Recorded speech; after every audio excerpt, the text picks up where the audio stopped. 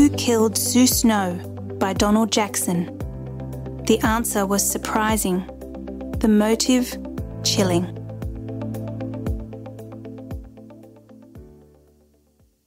It was just after 6 a.m. on June 11, 1986, when Sue Snow, a 40-year-old bank manager in the Seattle suburb of Auburn, pulled herself out of bed.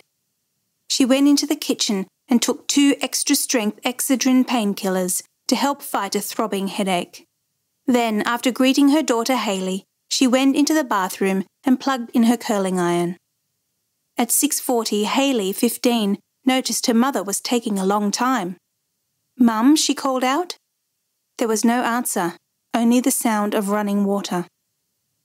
Entering the bathroom, she found her mother sprawled unconscious on the floor, her eyes open but unresponsive, her fingers splayed across her chest, her breathing laboured. Rushed to a hospital, Sue Snow died hours later without regaining consciousness. Doctors suspected an aneurysm in the brain, but found no evidence of internal bleeding. The symptoms also suggested a drug overdose, but Hayley insisted her mother didn't drink or smoke, much less take drugs. Since the cause of death could not be determined, an autopsy was ordered. During the examination, one of the pathologist's assistants detected a faint odour of bitter almonds emanating from the body, a telltale sign of cyanide. Could Snow have been poisoned? A laboratory test came back positive. Police questioned the distraught family. Would Sue Snow have tried to poison herself? Certainly not, they said.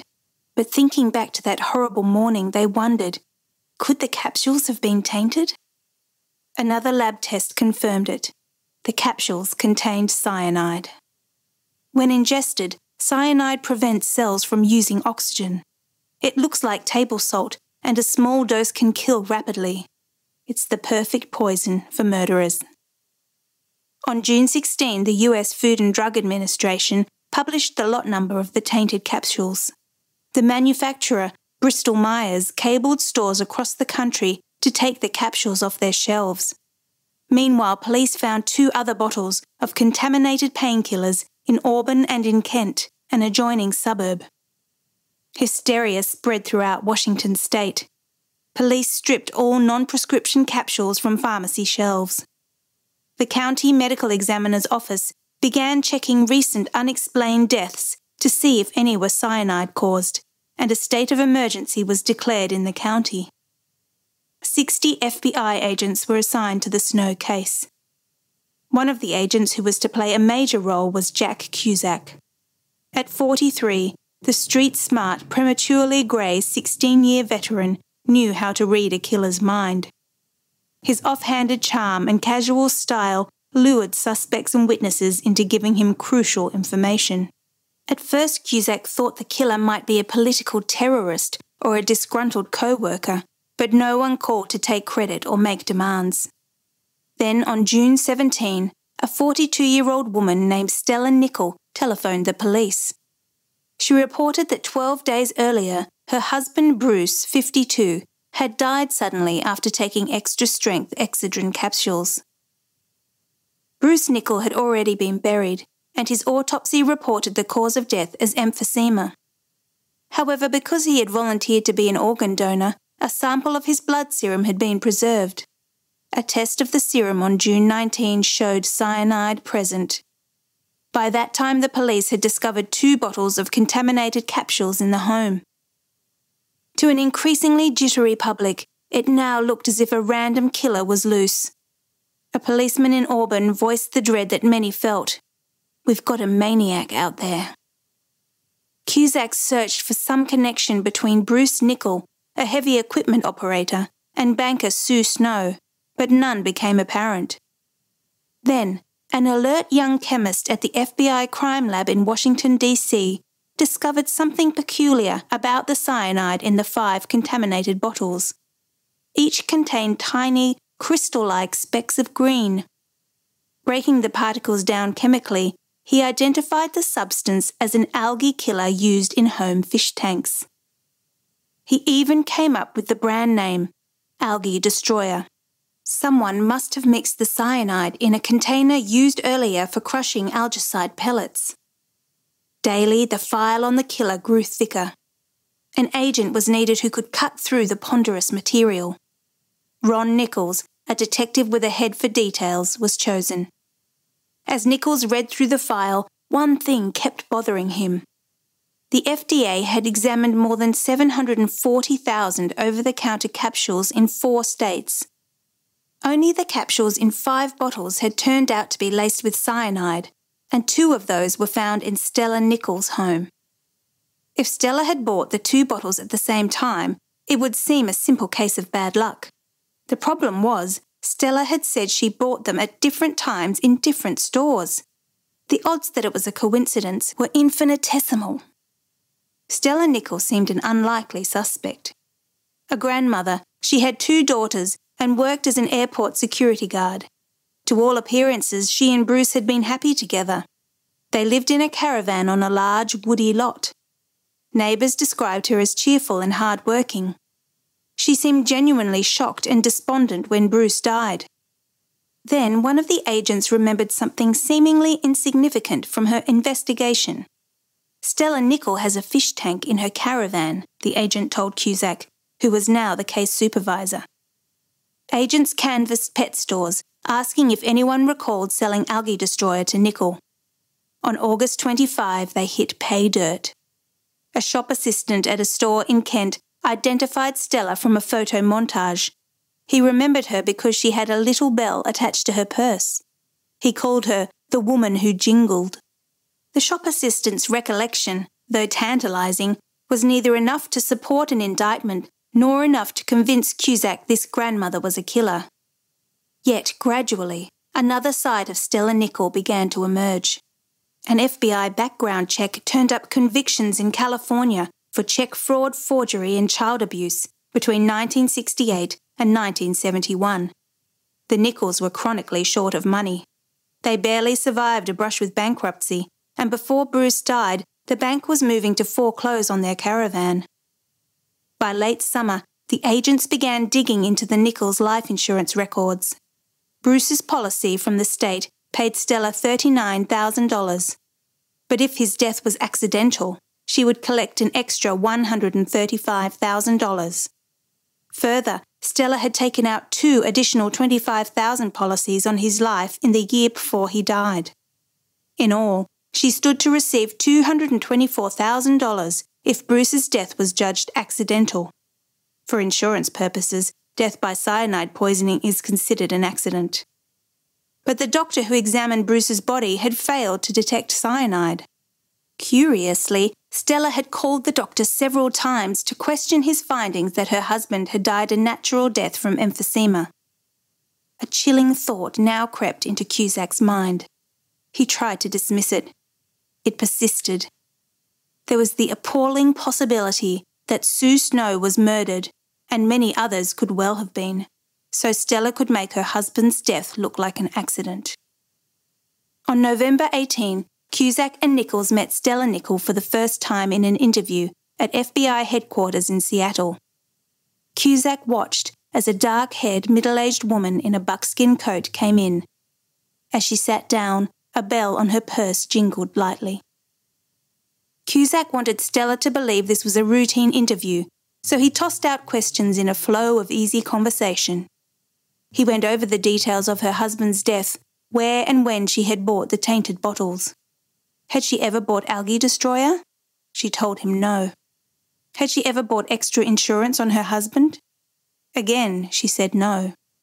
That lie nudged Stella 1 rung higher as a suspect. Finally, Cusack asked if she would take a polygraph test.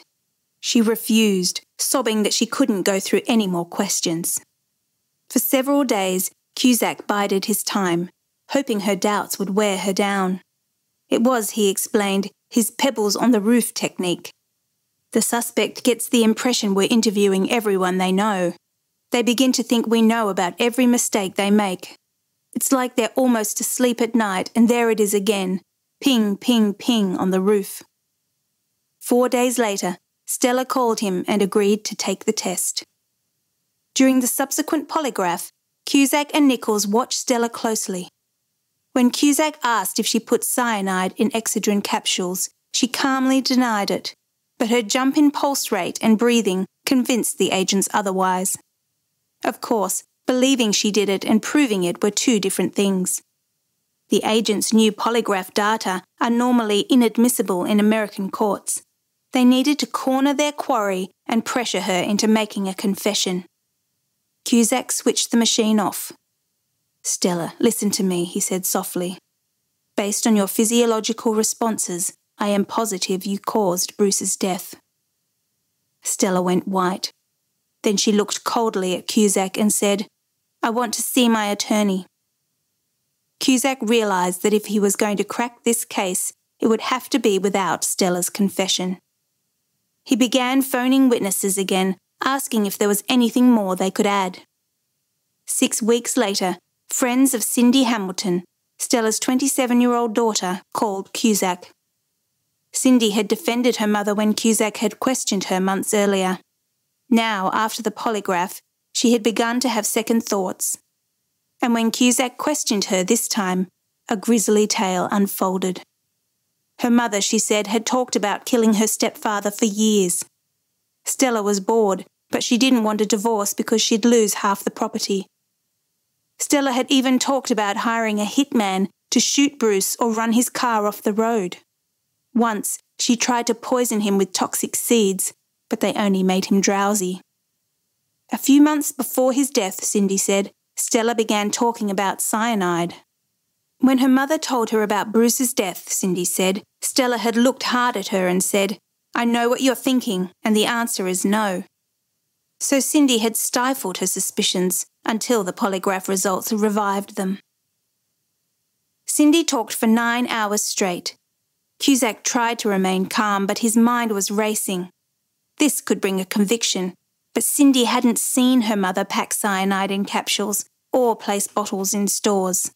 There was no smoking gun. Cindy agreed to testify, so long as her mother was not executed.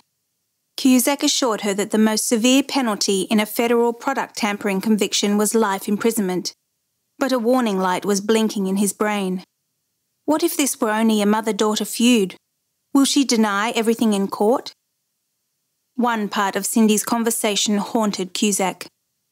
"I knew my mother was capable of doing this," she had tearfully confided. "I just didn't want to believe it." Cusack now realised the enormity of what Stella had done. She had killed an unsuspecting victim to make the murder of her husband seem accidental so she could collect more insurance money. She had even filed a wrongful death suit against the Bristol Myers Company for contributing to her husband's death. Cusack wondered, what if Sue Snow's daughter, Hayley, also had taken the capsules that morning? What if the other 2 bottles had found their way into people's homes? How many people would Stella Nichol willingly have killed for an extra $135,000? By February 1987, with the grand jury now hearing testimony, the FBI team had shrunk to Cusack the interviewer, Nichols the analyzer, and an energetic rookie named Marshall Stone. What they needed was that last link in the chain of evidence against Stella Nichol. But most of the leads they checked out went nowhere. Learning that Stella was interested in tarot cards and fortune-telling, they visited dozens of occult shops, searching for a connection to cyanide. They found nothing. Then Cusack remembered something Cindy had told him. In the months before her stepfather's death, her mother had researched cyanide at libraries. Stone volunteered to canvass the local libraries. One of the first he visited was in Stella's hometown of Auburn. "Do you have a library card holder by the name of Stella Nichol?" Stone asked the librarian. The woman searched the library's files and returned with a piece of paper which she handed to Stone. It was an overdue notice for a book Stella had borrowed and never returned. Its title, Human Poisoning. Armed with Stella's card number, Stone combed the aisles for all the other books Stella had borrowed. When he opened a volume on toxic plants called Deadly Harvest, he found her number stamped twice on the checkout slip, both dates before Bruce's death. He packed the book and the volumes that covered cyanide from 3 cyclopedias and sent them to the FBI crime lab. fingerprint analysis revealed 84 of Stella's prints in Deadly Harvest, the biggest concentration on the pages discussing cyanide. Stella Nickell pleaded not guilty in a federal court trial that began in April 1988. It took 31 witnesses to stitch together a portrait of a woman in an unhappy marriage who felt financially desperate and saw murder as a solution. The prosecutor called her an icy human being without social or moral conscience. The jury found her guilty on May 9. Judge William Dwyer, citing crimes of exceptional callousness and cruelty, sentenced Stella to 90 years with no parole consideration for 30 years.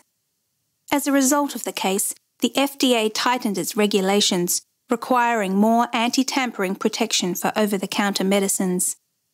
Bristol Myers, the maker of Excedrin, joined the manufacturers of Tylenol and other drugs in abandoning two-piece non-prescription capsules, replacing them with one-piece caplets, thus effectively ending the threat of capsule tampering by crazed killers. When he thinks about the case now, Cusack wonders about the what-ifs. For instance, what if the curious FBI chemist hadn't detected the tiny specks of algae? Stella Nickell might have committed the perfect crime. But she didn't. Plain, dogged persistence nailed her. It's the old lesson, says Cusack. You turn every stone, leave nothing to chance. This time, it worked.